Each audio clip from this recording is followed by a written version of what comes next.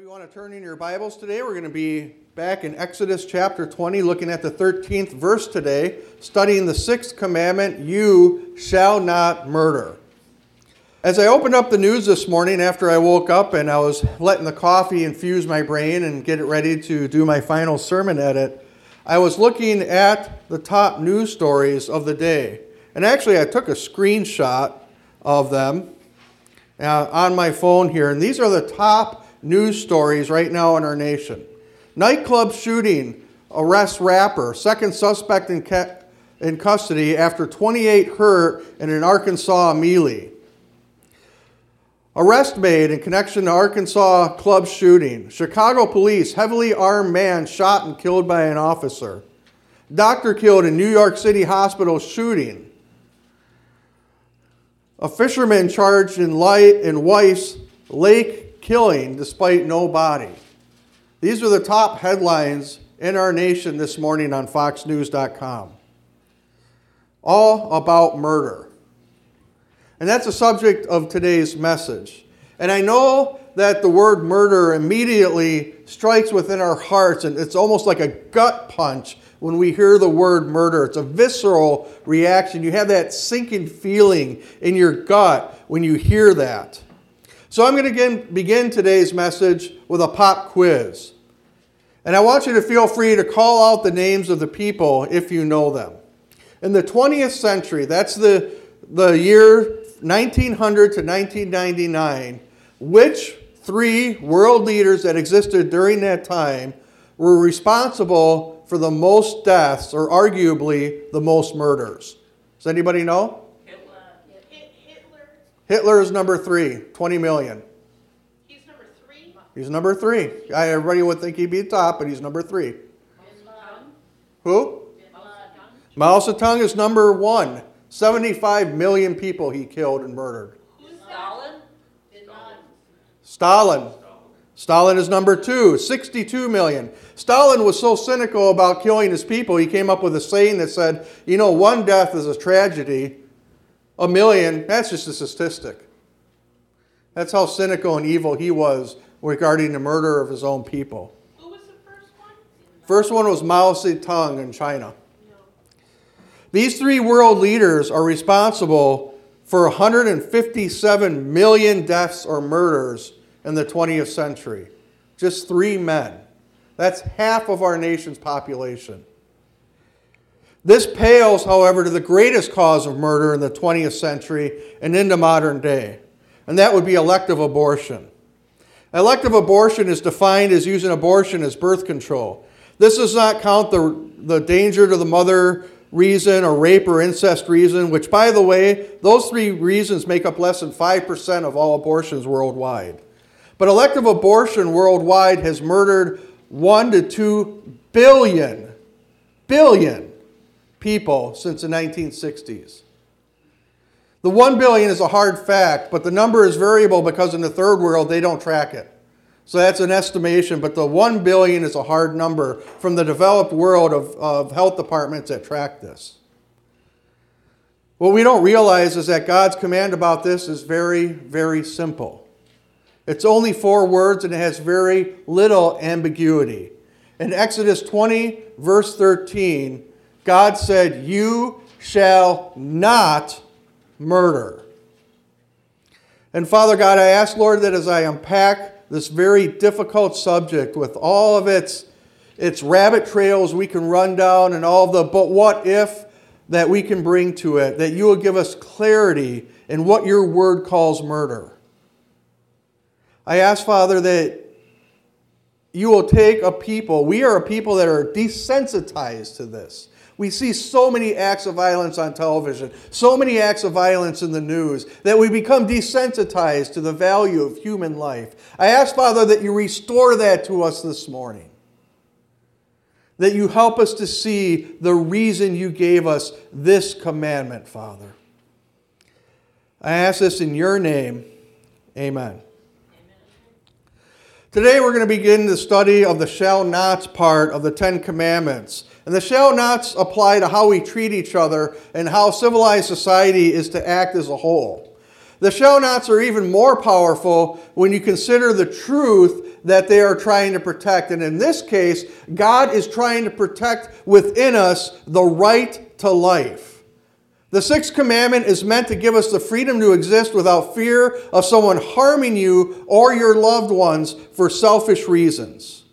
And today we're going to explore this idea from its biblical, its moral, and its philosophical standpoints, and why it's so important to God that He put this command in His big 10 commandments for us. First, let's look at the biblical or theological truth connected with this idea: you shall not murder. First, we have to define terms. What is killing and what is murder? Many of you here learned the Bible in the King James translation. And the King James was written in 1611. And it is a beautiful and very accurate translation of the Holy Scriptures. However, it's written in 1611 English, and the English language has changed significantly in the last 406 years. The King James translation translates this verse as "thou shalt not kill." So what does the Bible really mean in this commandment? Does that mean that all killing is forbidden? Well, let's look at what the original language said. The original Hebrew word used for the termination of life in this verse is ratshek.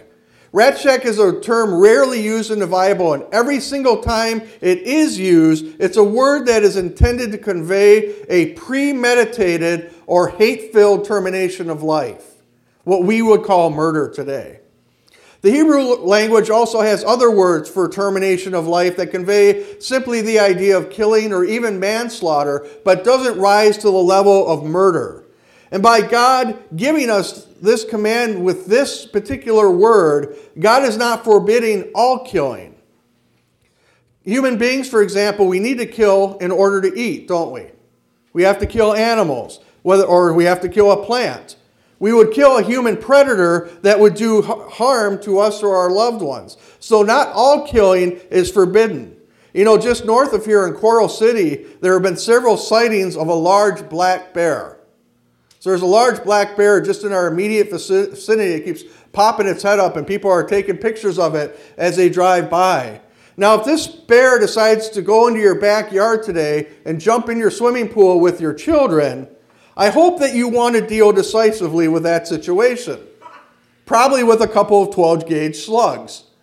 And take care of it, and probably drain your pool and a new pool filter. You're going to have to deal with this to protect your children, and you're going to have to kill in order to do it. We also eradicate insects and other vermin that carry disease. So that this law, like any other law, we need to look at it from God's perspective, because God's word and His law are direct reflections of His character and His holiness. And if God is against killing all human beings, then God broke His own law, didn't He? He broke His own law to free Israel from captivity, and He broke His own law in the death of the firstborn. Furthermore, if God is against all killing, then He again breaks His own law when He orders Israel to enter the promised land. He ordered them to kill men, women, children, a family dog. Everything had to go when they entered the promised land, because God wanted to wipe evil from the earth at that time. So we can't look at this command as a universal prohibition against all killing, and particularly against all killing of human beings, as God cannot order someone to do something that is against His own character. He can't do it. We'll dig a little further into this idea of when it's permissible to take human life in a few minutes. But first we need to establish why murder is bad in God's eyes. The first reason that it's bad is because you and I are made in the image of God. The theological term is called imago Dei. It's a Latin that means image of God, and it comes from Genesis chapter 1. In Genesis chapter 1, verse 27, it says, "So God created mankind in His own image, and in the image of God He created them. Male and female He created them." Now, the image of God is understood to mean several things. Number one is that we hold a special place in creation that is different than any other physical being on this planet. For example, human beings were created with higher abilities of reason. We were created with higher abilities of creativity. And we were created with a self-awareness that separates us from everyone else in the animal kingdom. Job 32:28 said, it's a spirit within a man, the breath of the Almighty that gives him understanding. So when God breathed within us the breath of life, He breathed within us a spirit that separates us from all other beings in creation. Number two, human beings have a God consciousness and a sense of right or wrong that doesn't exist anywhere else in creation. You don't see a lion taking down a gazelle to have his dinner and then crying that he had to kill it. He doesn't. A lion, a predator, doesn't have that sense of guilt over having to kill. Solomon says in Ecclesiastes that God has put eternity into the hearts of man. And what he meant by that is that He has put His consciousness and morality within us, that we understand that even if we have to kill something or kill someone in an act of self-defense or to eat, that we have a little bit of sorrow within us that we had to do that. Since human beings have this imago Dei, their lives, particularly innocent lives, are precious in God's sight and therefore must be protected. That's the first reason why there's a commandment not to murder. The second reason why God gave us this command is that murder violates God's sovereignty. I remember I had a friend in the military. He came from Texas, and there's a saying in Texas that said, some men just need killing. And he was talking about that some men are so wicked, so useless, and such a drain on society that somebody just has to put a bullet in them. That we just need to wipe those people off the face of the earth. And obviously I don't agree with that. But it shows a very human mindset when it comes to how we view each other. What we have to remember is that God is the author of life. He has placed all of us here. All of us. But murder is humanity's way of saying that we know better than God. And that this person or this people group needs to get out of my way so I can have a better life. That's what Hitler thought. And I mentioned Adolf Hitler as killing 20 million people. Do you know who else killed 20 million people in the 17 to 1800s? European Americans, when they wiped out the Indian tribes. 20 million. Murdered so they can have their land. So it's not just despots. Some of our ancestors have that guilt on them also. That should change how we view Native Americans today. Quick question. What was the second commandment level sin recorded in the Bible? Anybody know? After they ate the fruit, what was the second sin? Murder. Cain and Abel, right? That brings us to our next theological point, is that Satan is the originator of murder. Now, Satan is not God number two. Satan is not the yang to God's yin. He's not the opposite God, and you have the good God and the evil God. He's the opposite God. Satan is a created being. He's a cherub. He's a higher level of being than we are, but he is still a created being by God. He is not a separate God from God. So God still holds sovereignty over Satan.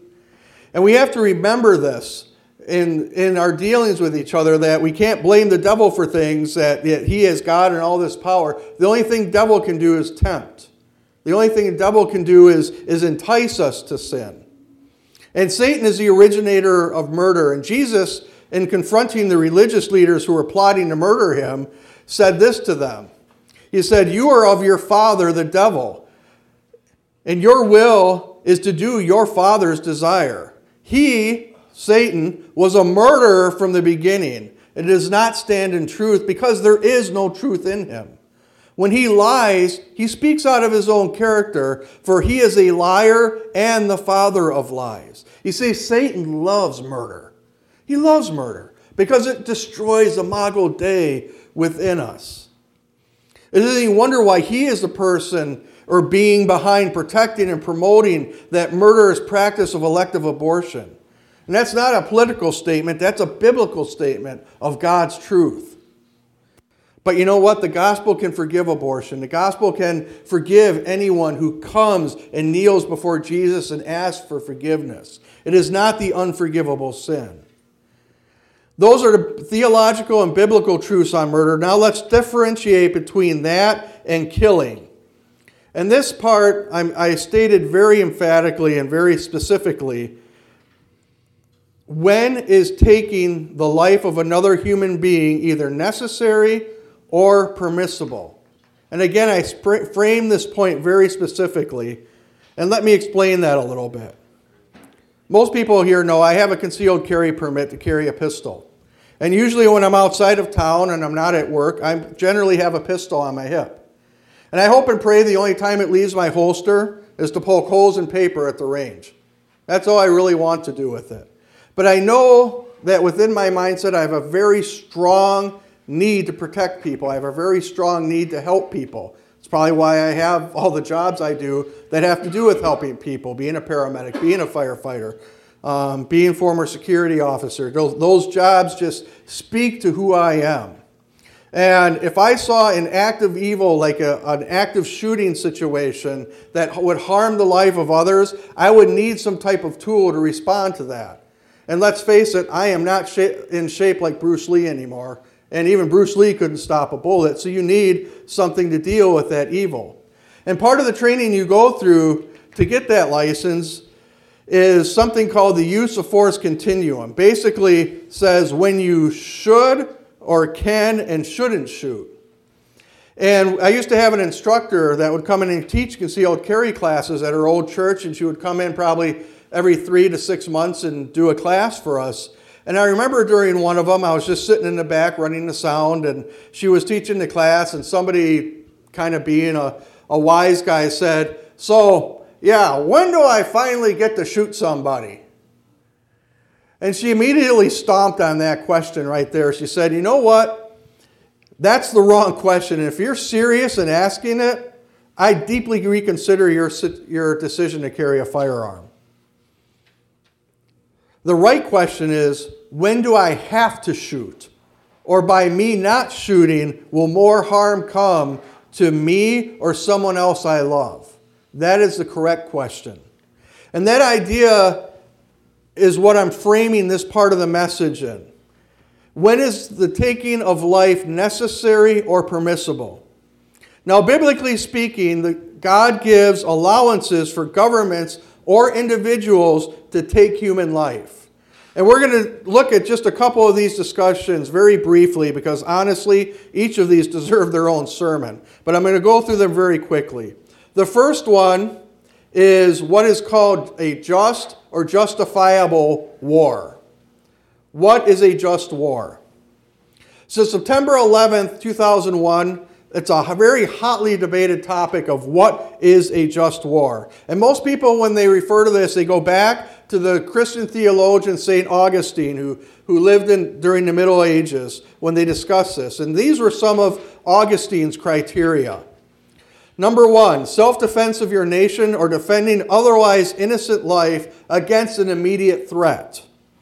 Now, immediate threat means that there is an imminent invasion or there is an actual invasion going on right now.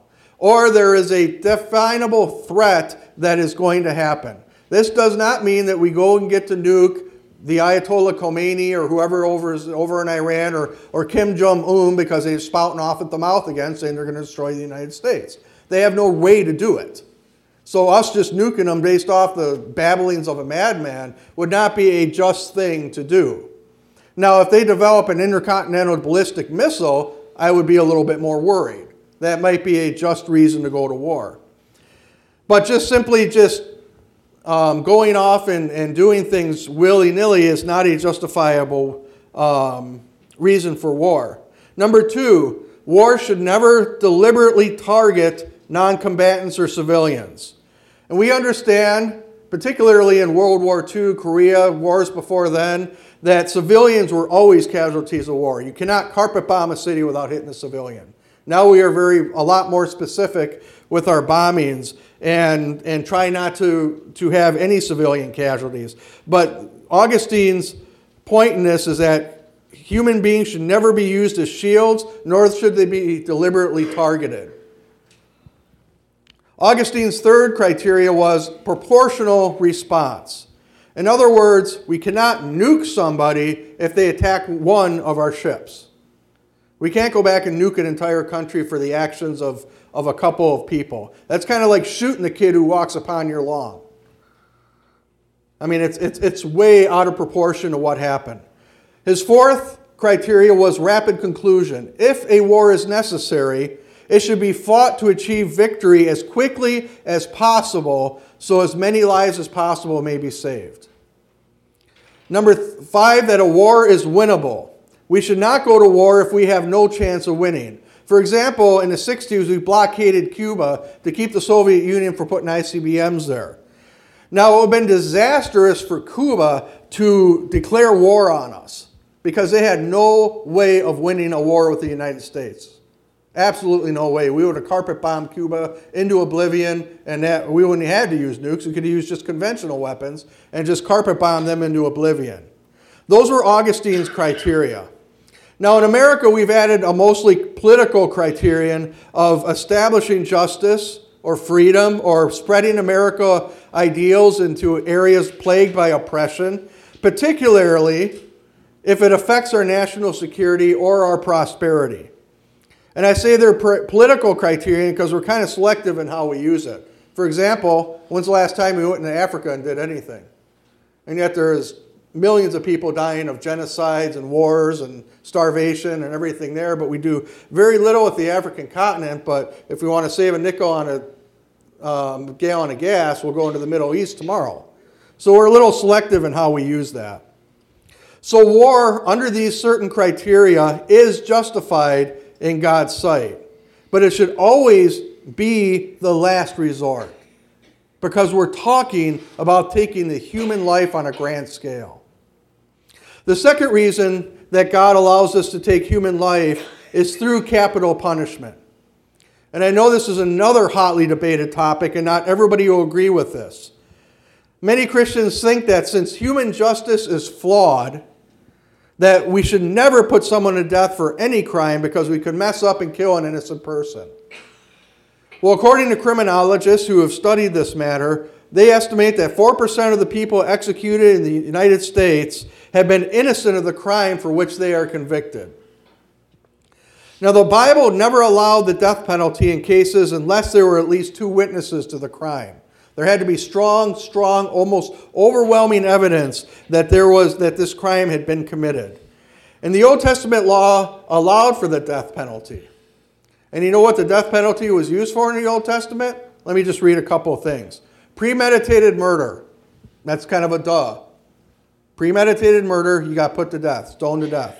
Another one that they did, rape. If you got caught raping somebody, you were dead. You were killed. I think that should still be today. Adultery.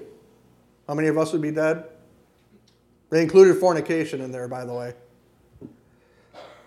Blasphemy against God. Ever use God's name in vain in public? You would be stoned to death. Here's an interesting one. And men, this would probably take out just about every one of us.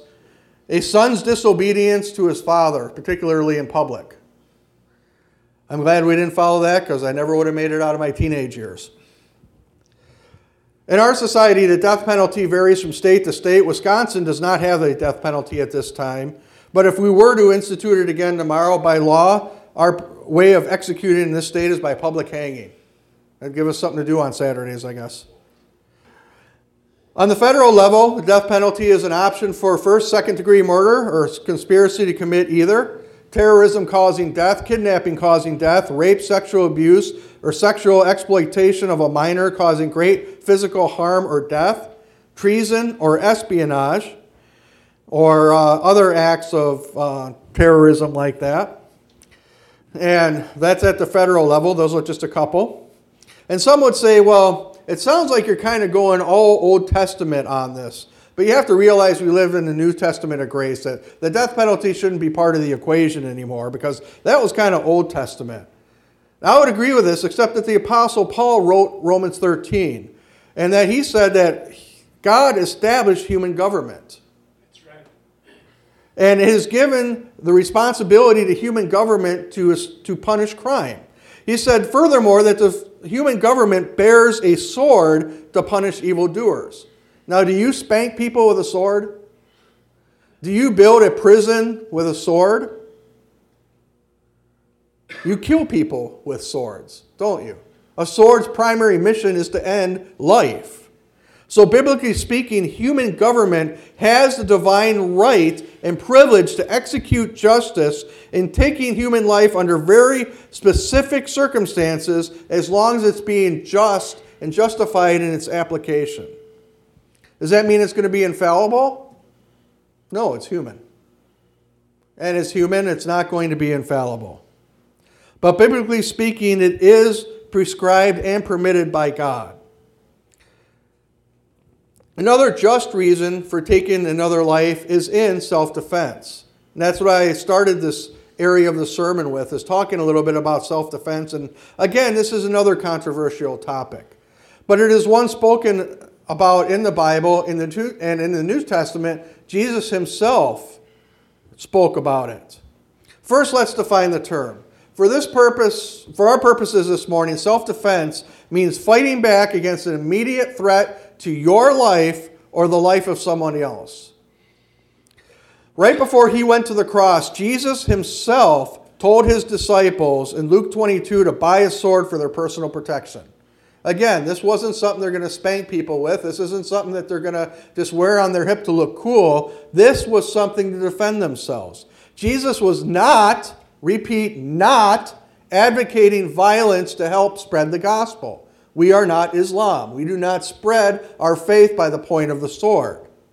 He gave them this instruction to allow them to have a limited permission to defend themselves against sudden attacks that might occur by bandits when they're out on the road. There were all kinds of weirdos out there on the road that would come and ride down on you suddenly, kill you, and take your money. That is what he is talking about here. That is why this permission for self-defense is a little limited. Because if I decide to go down there on Dewey in Maine today and get up on a soapbox and start preaching the gospel, somebody doesn't like it, walks up, punches me in the mouth, I do not get to pull out a gun and shoot him, according to Jesus. However, if I'm in a store and someone comes in and starts shooting up a place, we are allowed, and I'd say, at least for myself, obligated to try to intervene and save people's lives. I'll end this part of the sermon by giving a quick quote from Edmund Burke. And this sums up our rationale for just war, capital punishment, and self-defense. Edmund Burke said, "The only thing necessary for the triumph of evil is for good men to do nothing." Is violence the answer? We wish it wasn't. But sometimes it has to be. We live in a fallen world. And sometimes evil violence needs to be violently confronted itself. Is it God's best for us? No. But he allows physical force to keep evil at bay in our world. Personally, I look forward to the day where I never have to consider taking another person's life or causing them harm. But that day isn't going to come until Jesus returns and establishes his government on earth. And to that I say, Maranatha, Lord. Come quickly. Come quickly, God. Let's finish our time here this morning with looking at Jesus' specific teaching on murder. Earlier we read a scripture that showed Jesus identifying Satan as the author of all murders. And Jesus also clarified the sixth commandment in Matthew chapter 5 when he said it, "You have heard that it was said of old, you shall not murder, and whoever murders will be liable to judgment. But I say unto you, whoever is angry with his brother will be liable to judgment, and whoever insults his brother will be liable to the council. Whoever says, you fool, shall be liable to the fire of hell." Jesus takes the sixth commandment, which was given to the Israelites and was intended to govern them as a nation, and brings it right down to his application to us as individuals. Jesus identifies the cause of most murders right here in this verse. Now, what do we think is the root emotion of murder? What would you say was the root emotion? Angry. Hatred, anger, Greed. greed, Selfishness. selfishness, getting close, Sin. Pride. pride. Oh. And no, she didn't get to read the sermon first. No. I would say it starts with pride. If you think about it, rage starts with pride. Somebody has hurt you. Jealousy starts with pride.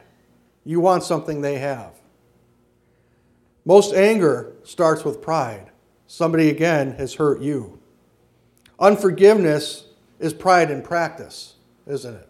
I will never forgive that person. Gossip is pride metastasizing like cancer, spreading anger and hatred to somebody else. And that's why Jesus said in the Beatitudes that even pride and anger can lead you to hell. Anger comes from pride, which causes a hardness of heart and an unforgiveness. And those are the roots of murder in most cases.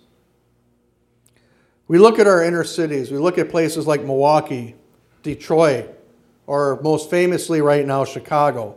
You know, the people of Chicago are actually calling Chicago Chirac, meaning it's just as violent as Iraq right now.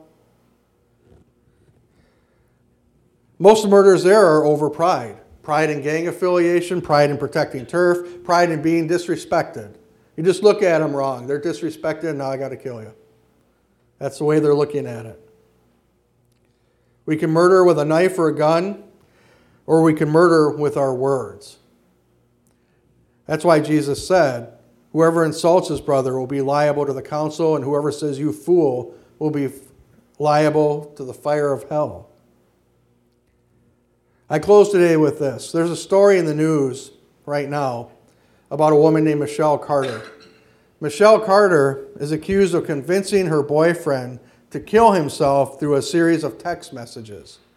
And eventually she convinced him to do it. He went out and he sat in a car that was running inside of a garage to die of carbon monoxide poisoning. At one point he changed his mind and started to leave the car and said, I can't do this. And she told him to quit being a wimp and get back in the car. And finish the job. And he did it. He died.